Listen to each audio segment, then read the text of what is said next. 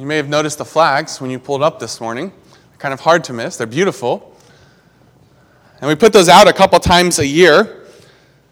And as you may be aware, they are out this morning because tomorrow is Memorial Day. Memorial Day is a day that is set aside to remember the men and women who have given their lives in military service to this country. And even this morning, as we sit here in freedom, gathered to worship our Lord, we are reaping the benefits of their sacrifice.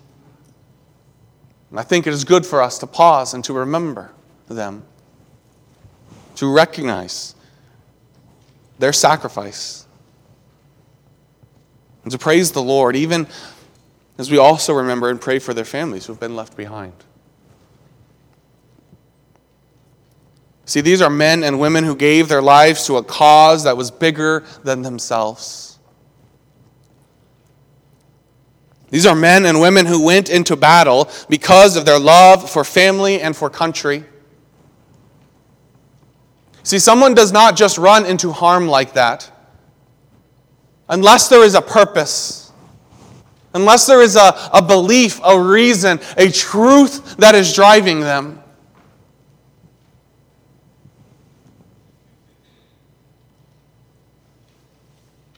On January 20th, 1961, in his inaugural address, John F. Kennedy famously called the country to rally together and to have the same self-sacrificial mindset of those who have given their lives in battle. You probably know the statement, what he said there. He said, "Ask not what your country can do for you, ask what you can do for your country." It was a powerful statement. At the height of the Cold War. And it really became kind of a rallying cry.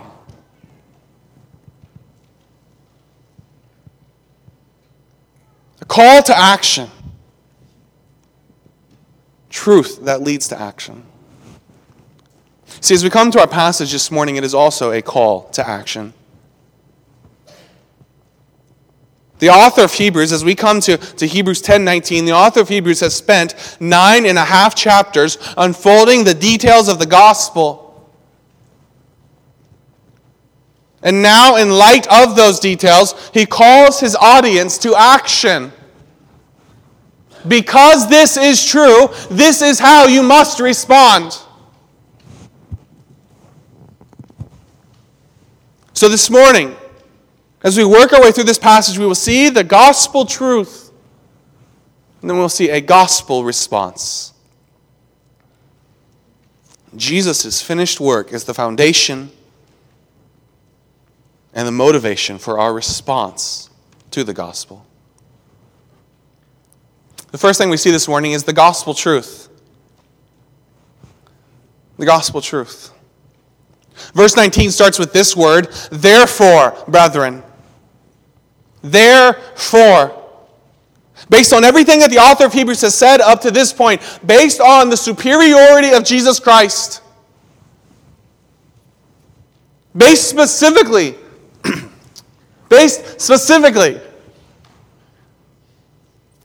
on Jesus Christ as our sacrifice, the effectiveness of his blood, based on the fact that our sins have been forgiven in Christ alone, based on all of this, on everything that we have in Christ. Therefore, brethren, brothers and sisters in Christ, therefore, having boldness to enter the holiest by the blood of Jesus. Having boldness.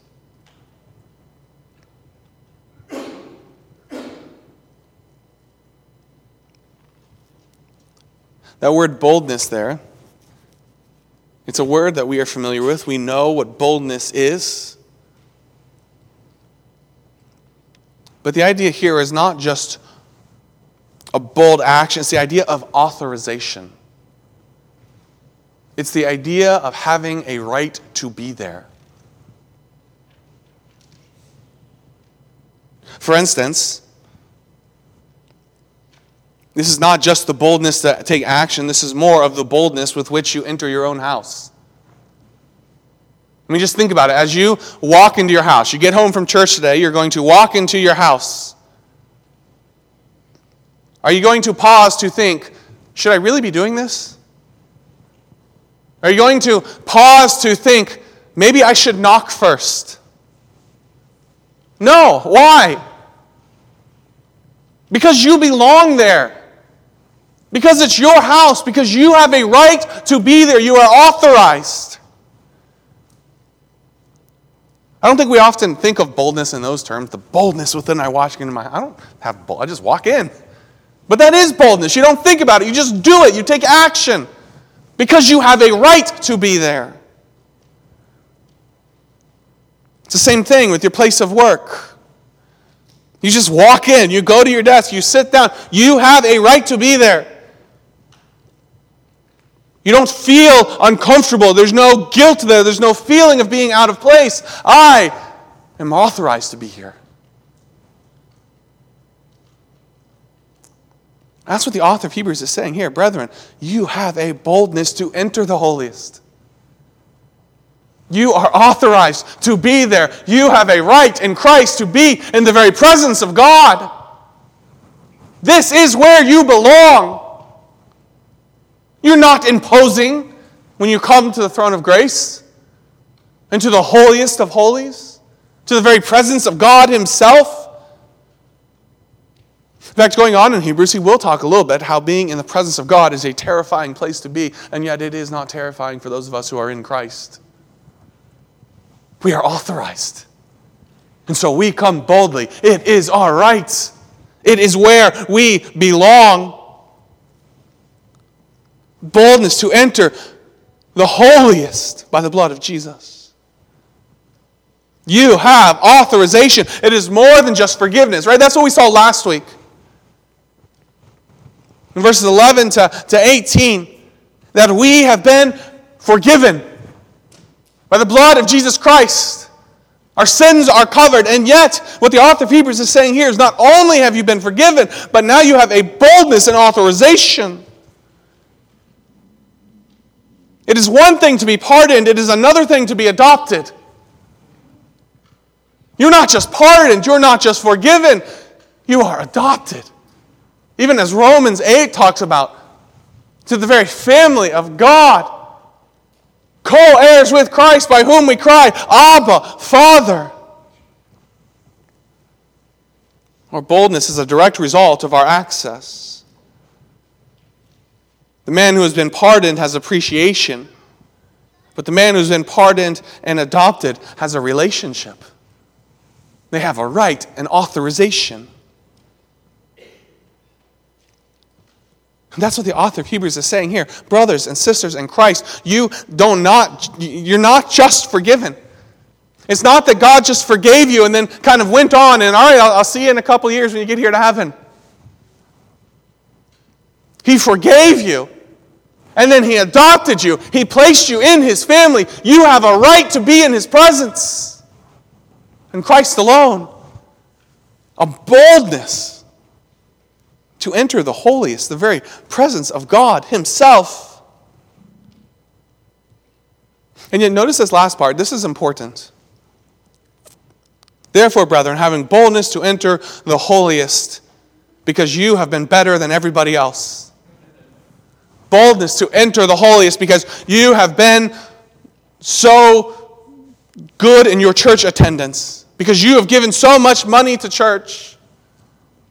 It doesn't say any of those things. What is it that gives us boldness, authorization to walk into the very presence of God in Christ? It is the blood of Jesus Christ. It is the blood that covers my sin, the blood that, as the author of Hebrews has said earlier, puts away sin.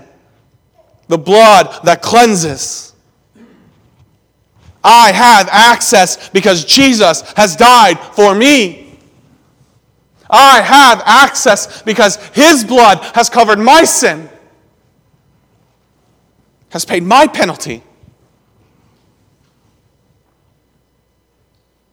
Therefore, brother, having boldness to enter the holiest by the blood of Jesus Christ. by a new and living way, which he consecrated for us through the veil, that is his flesh. By the blood of Jesus, by a new and living way. The idea there of new probably ties back to the new covenant, as opposed to the old covenant, which could not take us into the holiest. The old covenant, which was not effective, as we saw. The old covenant, which was just a shadow of the things to come. But now comes the new. As we see in Jeremiah 31, even in Hebrews 8:8-13, the new, which is effective in the blood of Jesus Christ, the living way. Do you remember how earlier in the book of Hebrews,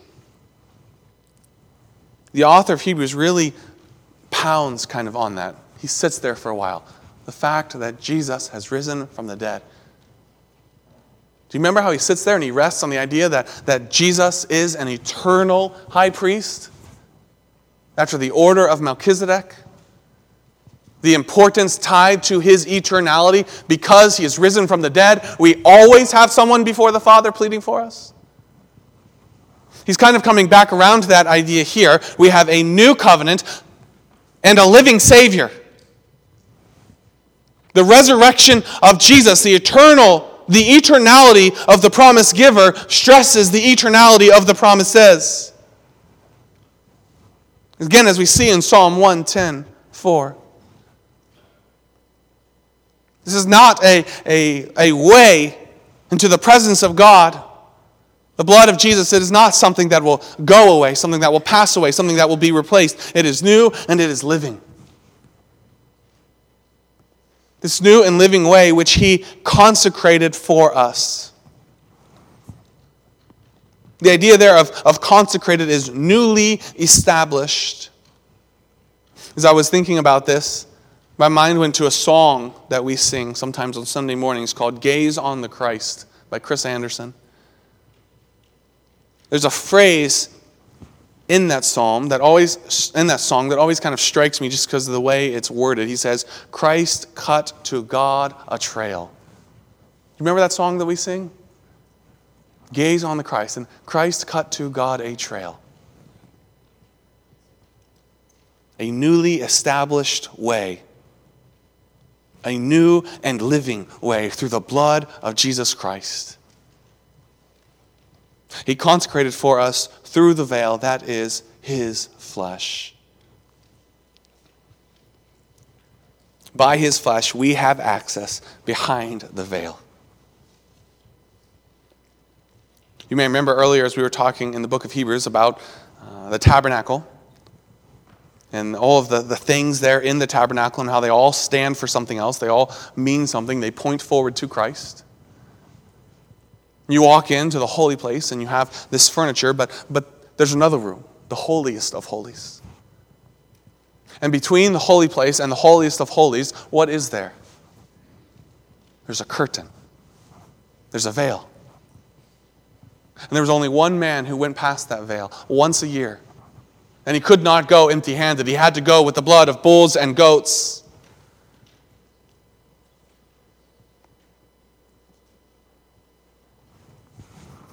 It points forward to a better time, to more access. And that's what the author of Hebrews is saying here, is that in Christ we have access behind that veil to the holiest of holies. I think for us, so far removed from that time, it's sometimes hard for us to wrap our minds around how significant this idea of going behind the veil into the holiest of holies is. Right? We've known nothing else. By the grace of God, those of us who are in Christ for our entire lives, we have had access. And we rejoice in that. But there was a time when there was a veil. There was a time when it was limited. And in Christ, that veil is gone. We have access through a new and living way consecrated for us through the veil. That is his flesh.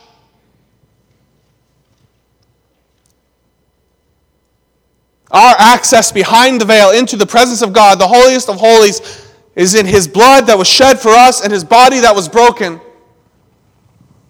Does that remind you of something else that we do as a church. Communion, as we gather at that table.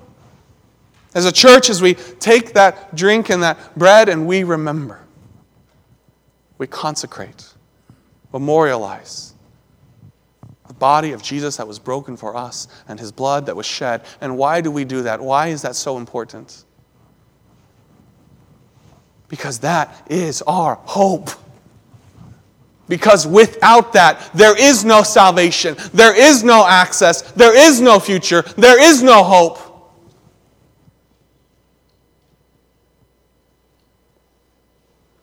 We have boldness by the blood, consecrated through the veil in his flesh. It is all in Christ. His body that was broken, his blood that was shed. That's where our hope, our eternity lies.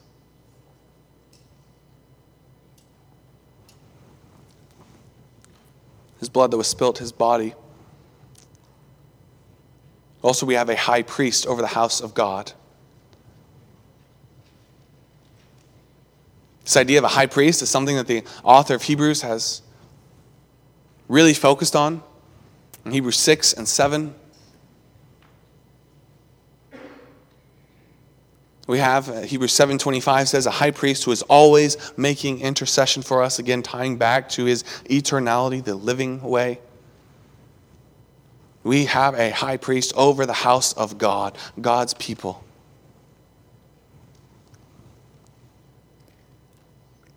And so really what you see in these first few verses, verses 19, 20, and 21, is kind of a summation of the first 9.5 chapters. This is the gospel. Jesus is our sacrifice. Jesus is our way. Jesus is our high priest. Through him we have the forgiveness of sins. Through him we have access. Through him we have an advocate before the Father. We have all of this in Christ. This is everything the author of Hebrews has said. Jesus Christ is superior. He is better. His blood is effective. Your salvation is secure. Now you come to verses 22 through 25. And this is where we move from the gospel truth of Jesus as our sacrifice, Jesus as the way, Jesus as our high priest, to a gospel response. And it's important for us to start here in these first 3 verses because it is Jesus' finished work that is the foundation and motivation of our response. We respond the way we do in confidence and boldness because Jesus has finished his work, because he has risen, because he has been seated at the right hand of the Father. Our hope is his finished work. And so here we see a gospel response. And there's really 3 responses in here. And you'll see each of them start with the same 2 words, let us. In verse 22, let us draw near. Verse 23, let us hold fast. Verse 24, let us consider one another. How do we respond to this gospel? To our sacrifice, the way, to our high priest? How do we respond to all that God has done for us in Jesus Christ? We draw near, we hold fast, and we consider one another. First, look at that phrase, let us draw near. Let us draw near. The idea there is to approach. Because we have been given boldness, we draw near with boldness. Right? This only makes sense. This is the obvious application to verse 19. You have boldness to enter the holiest. So then what should I do? I should draw near. Right? I have authority to enter my house. It's hot outside. What should I do? I should go in my house. It's so obvious. You have boldness to enter the holiest by the blood of Jesus Christ. You have authorization to the very throne room of heaven in Christ. Therefore, what do I do? Draw near. Draw near.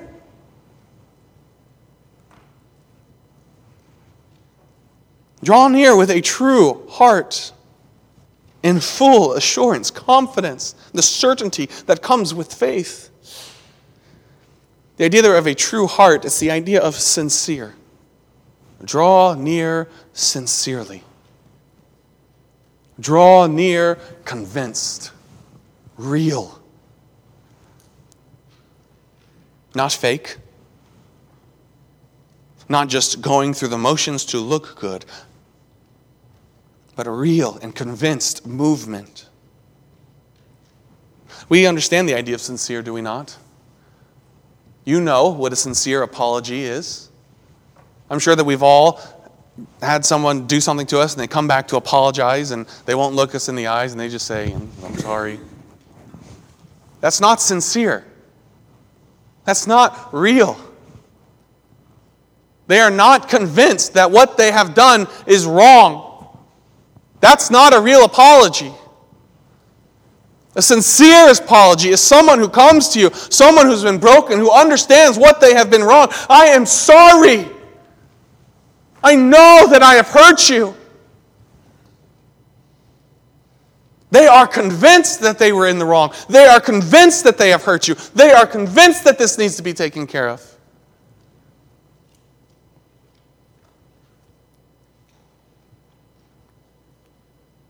That's the idea here. Draw near with a true heart. Draw near sincerely. Draw near convinced that you have a right to be there in Christ. Convinced that His blood is enough. That you have been forgiven. I think this is often where we fall short.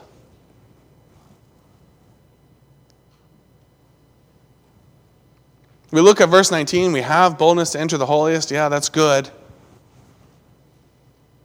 But then it comes time to pray, to take our requests before the Father, or to open the Word of God, to speak authoritatively, to draw near. And we're kind of hesitant. There's a disconnect between what we believe and what we are really convinced is true when it comes time to take action. And the author of Hebrews is saying, brothers and sisters in Christ, what you say you believe, act like you believe it. If you believe that you have boldness to enter the holiest by the blood of Jesus Christ, and you do, then enter, then draw near, then approach sincerely, fully convinced, full assurance of faith, confidently, boldly. Why? Notice that word there, having our hearts. It's not because you might have your hearts, or eventually maybe. It's having. This is true. This has already happened. Why? Because our hearts are sprinkled from an evil conscience and our bodies washed with pure water. Why? Because you have been cleansed by the blood of Jesus Christ. Right back to verse 19. Why? By the blood of Jesus. Sprinkled from an evil conscience. Cleansed from the inside out. The idea of conscience has come up several times in verses 9:14 and 10:3.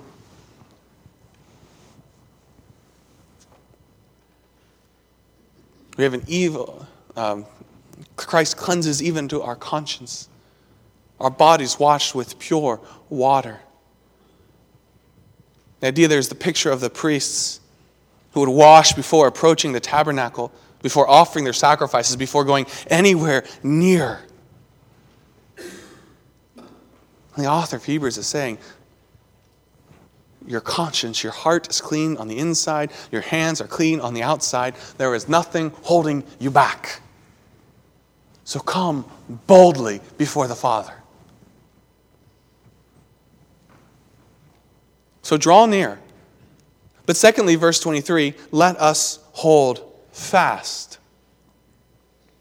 Hold fast the confession of our hope without wavering. Again, do you see here the language that he is using to really get a hold of his audience and say, the things that you believe have real implications for how you act? He's used the language several times of boldly, full assurance of faith, without wavering, we see here. If this is true, it has application to your action. So act like it. Draw near, hold fast, adhere firmly.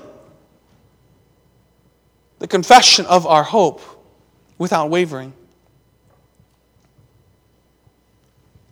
If you are truly convinced and changed by the gospel, you will hold fast to the gospel. This is a statement on perseverance in faith. Hold fast. This is a repeated warning from the author of Hebrews. Go back even, if you will, to Hebrews 3. Once again, another one of these warning passages here in Hebrews. Hebrews 3, verse 6.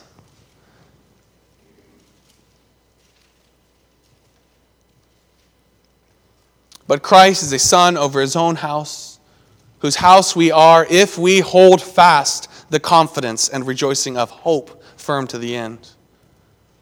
In verse 14, for we have become partakers of Christ if we hold the beginning of our confidence steadfast to the end.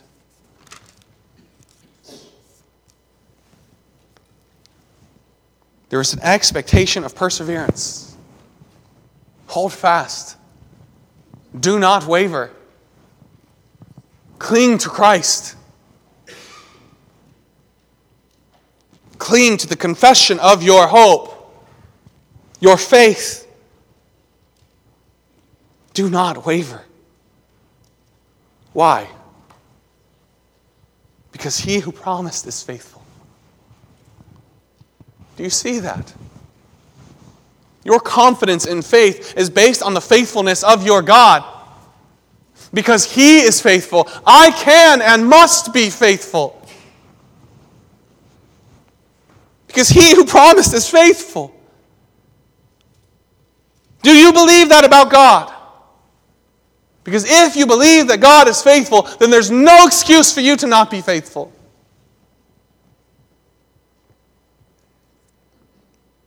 So draw near. Hold fast. In verse 24, and let us consider one another. Consider one another.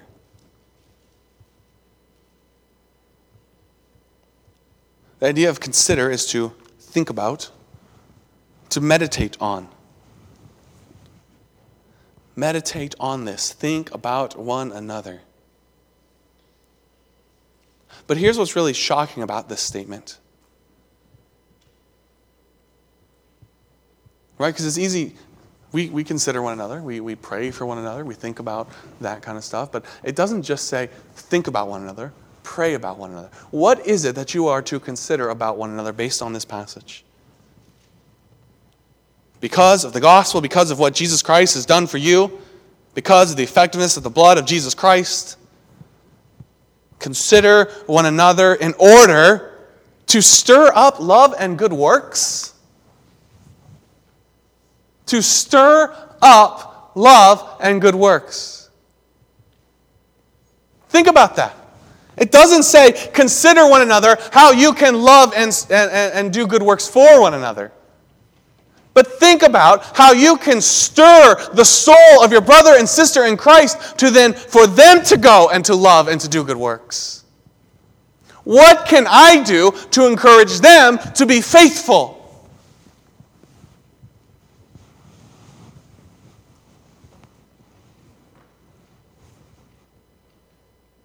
To stir up, to bring these things to life within them, a need, a desire to love and to do good works. Think about others in order to point them to Christ so that they can go and point others to Christ.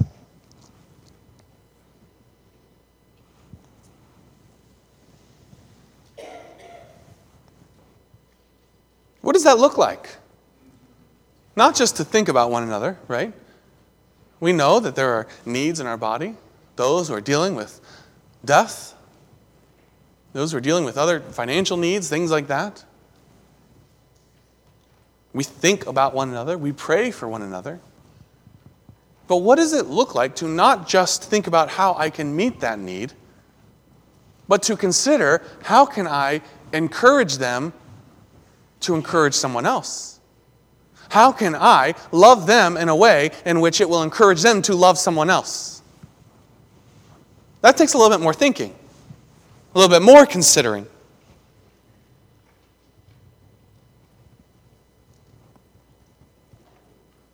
It is done in things like providing meals. Because when someone provides a meal for you in your time of need, when someone else is in a time of need, you remember how helpful that was. And that then stirs up in you. I can provide a meal. It is the ministry of presence. Showing up and being an encouragement just to have someone there to listen. And so then when it comes around time for someone else, they are encouraged to do that. It is things like that. But it's more than just a one-time thing.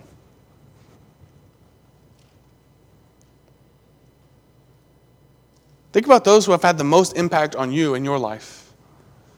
Those who have stirred up love and good works mostly in you. At least for me, it is those who I see faithfully and tirelessly doing those things. And it is their faithfulness over time, not a one-time act, that then encourages me in the Lord. I can do that. Consider one another in order to stir up love and good works, not forsaking the assembling of ourselves together, as is the manner of some. Not forsaking.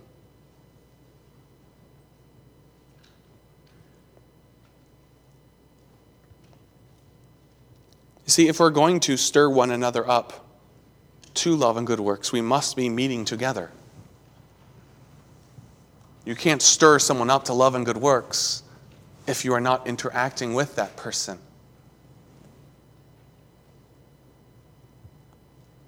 I think it's important for us to back up here and to look at even the context of this whole passage. Remember the persecution that came with being associated with the church at this time. The very thing that was drawing these Hebrews back to the law, part of it was that Judaism was acceptable in Rome. They would not be persecuted for that. But Christianity was more fringe. To be a Christian, to be associated with the church, was to be inviting persecution. And so you have those who are starting to kind of back away.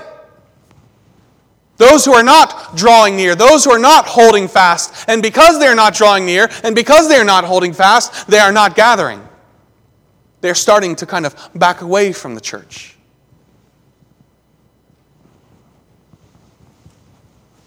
And the author of Hebrews is here saying that all of this is connected together. Those who draw near and those who hold fast are those who consider one another. The forsaking of the assembling of ourselves together as a manner of some is a peek into the heart to see that they are not holding fast and drawing near.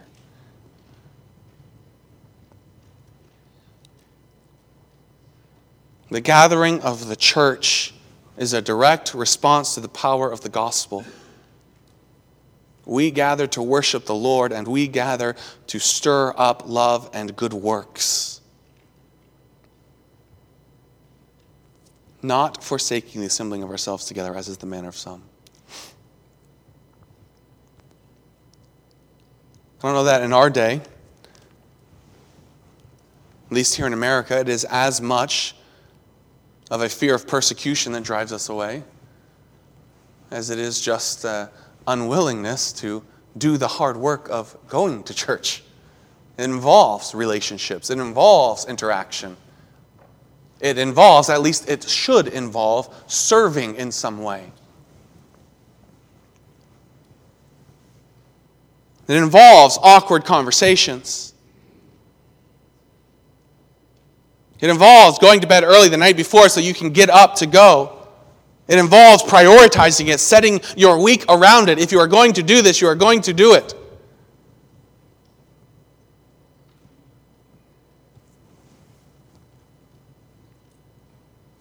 Like the author of Hebrews is saying, whether it is persecution, whether it is laziness, whether it is just fear of people, whatever it is, do not forsake the assembling of yourselves together. You need it. It is a testimony of the gospel. It is a response to the gospel, to the power of the gospel. It is a part of drawing near. It is a part of holding fast. So do not forsake the assembling of ourselves together, as is the manner of some, but exhort one another. And that gets back to the idea that exhortation requires interaction. I cannot exhort a brother and sister in Christ who I'm not interacting with.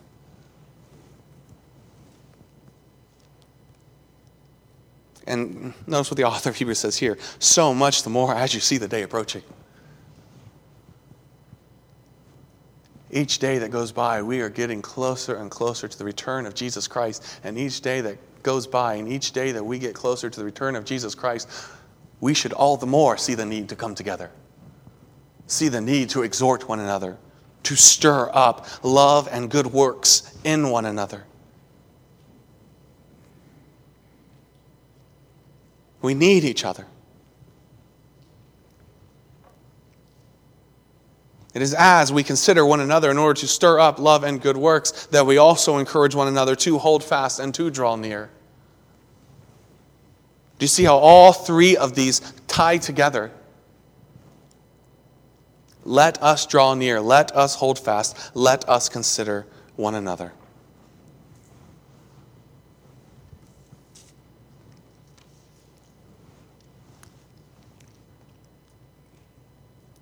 And so as we close, brothers and sisters in Christ, this is a gospel call to action. The gospel demands response. Not just a one-time response of faith, but a life of response. Of day in and day out, drawing near and holding fast and considering one another. The blood of Jesus Christ has cleansed you from your sins if you have placed your faith in Christ. You have been saved. So then what do I do? What does that look like? You draw near, you hold fast, and you consider one another, not forsaking the assembling of yourselves. Those first two, draw near and hold fast. How do I do that? Well, you know your Bible. You spend time in prayer. You're faithful in church. You're making disciples. Those are how you do that. Know what you believe. Cling to that. Cling to the cross of Jesus Christ. Go boldly into His presence in prayer.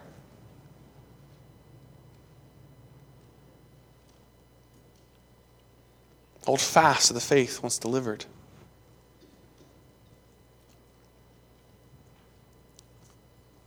I think it's that last one that's the hardest one for us because it's very practical.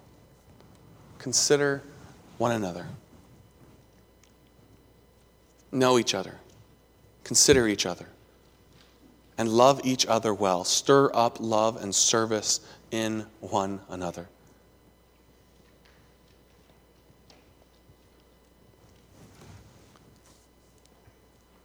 What would a church look like where we were considering one another? Not just to pray for one another, but to stir up love and good works, to exhort one another, to encourage each other to faithfulness.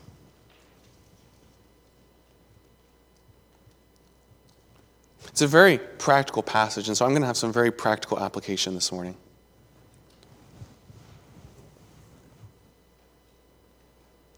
I think we recognize the authority of the Word of God, so we would all see this passage as necessary.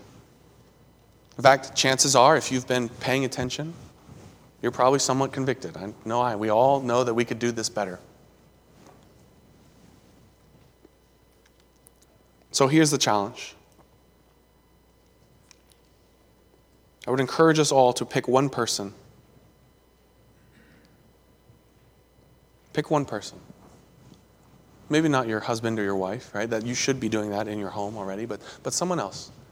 And maybe not someone who's comfortable or easy for you to pick, right? So if you're sitting over here, probably not someone over. You know these people well. Pick someone on this side, right?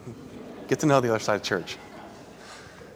But someone maybe that you're not as comfortable with, someone you don't know as well, pick them and ask yourself, what can I do to stir them to love and good works this week?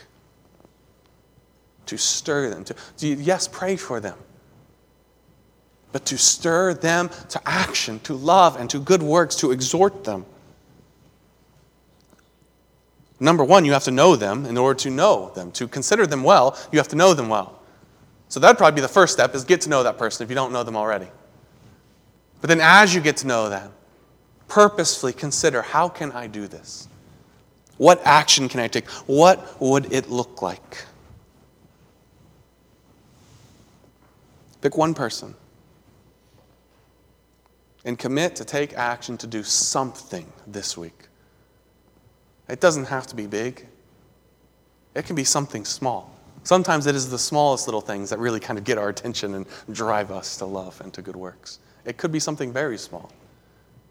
But do something for one another.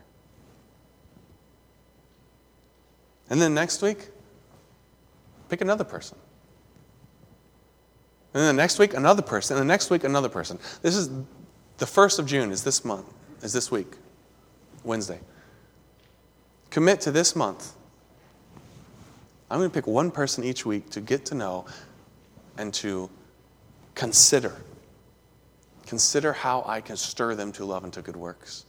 And Lord willing, by the end of that month, it'll become somewhat of a habit. And then it'll become a lifestyle. When we have this gospel-formed mindset towards one another, we will be a church where the power of the gospel radiates out with power. You see, we can't go out and make disciples out there if we're not loving one another in here. Be faithful in here. Love one another well. And the gospel will radiate out from this place. We will go each week not frustrated by what this person said or didn't do, but encouraged to go and make disciples. This is a mindset. It is a choice. It is a choice to see your brothers and sisters and not to think of that time that they cut in front of you at the water fountain. Not to think of that time that they didn't hold the door for you or when they didn't help you when it was clear that your hands were full. Right? It's easy for us to hold on to those things. But this is a mindset that says, I have been changed by the gospel of Jesus Christ. I can get past that. So how can I love this person well? Yes, they're frustrating. And there are some of you that are very frustrated. Yes, this person gets under my skin. But how can I stir up love and good works in them? Setting aside all that petty stuff. How can I love them well? And that's really the beginning of discipleship. As we consider one another in this way, as we get to know one another in this way, as we serve one another in this way, then we come to care for one another in this way. And as we care for one another, then who knows what the Lord could do? So how do we respond rightly, live a life informed by the gospel? We draw near, we hold fast, and we consider one another to stir up love and good works.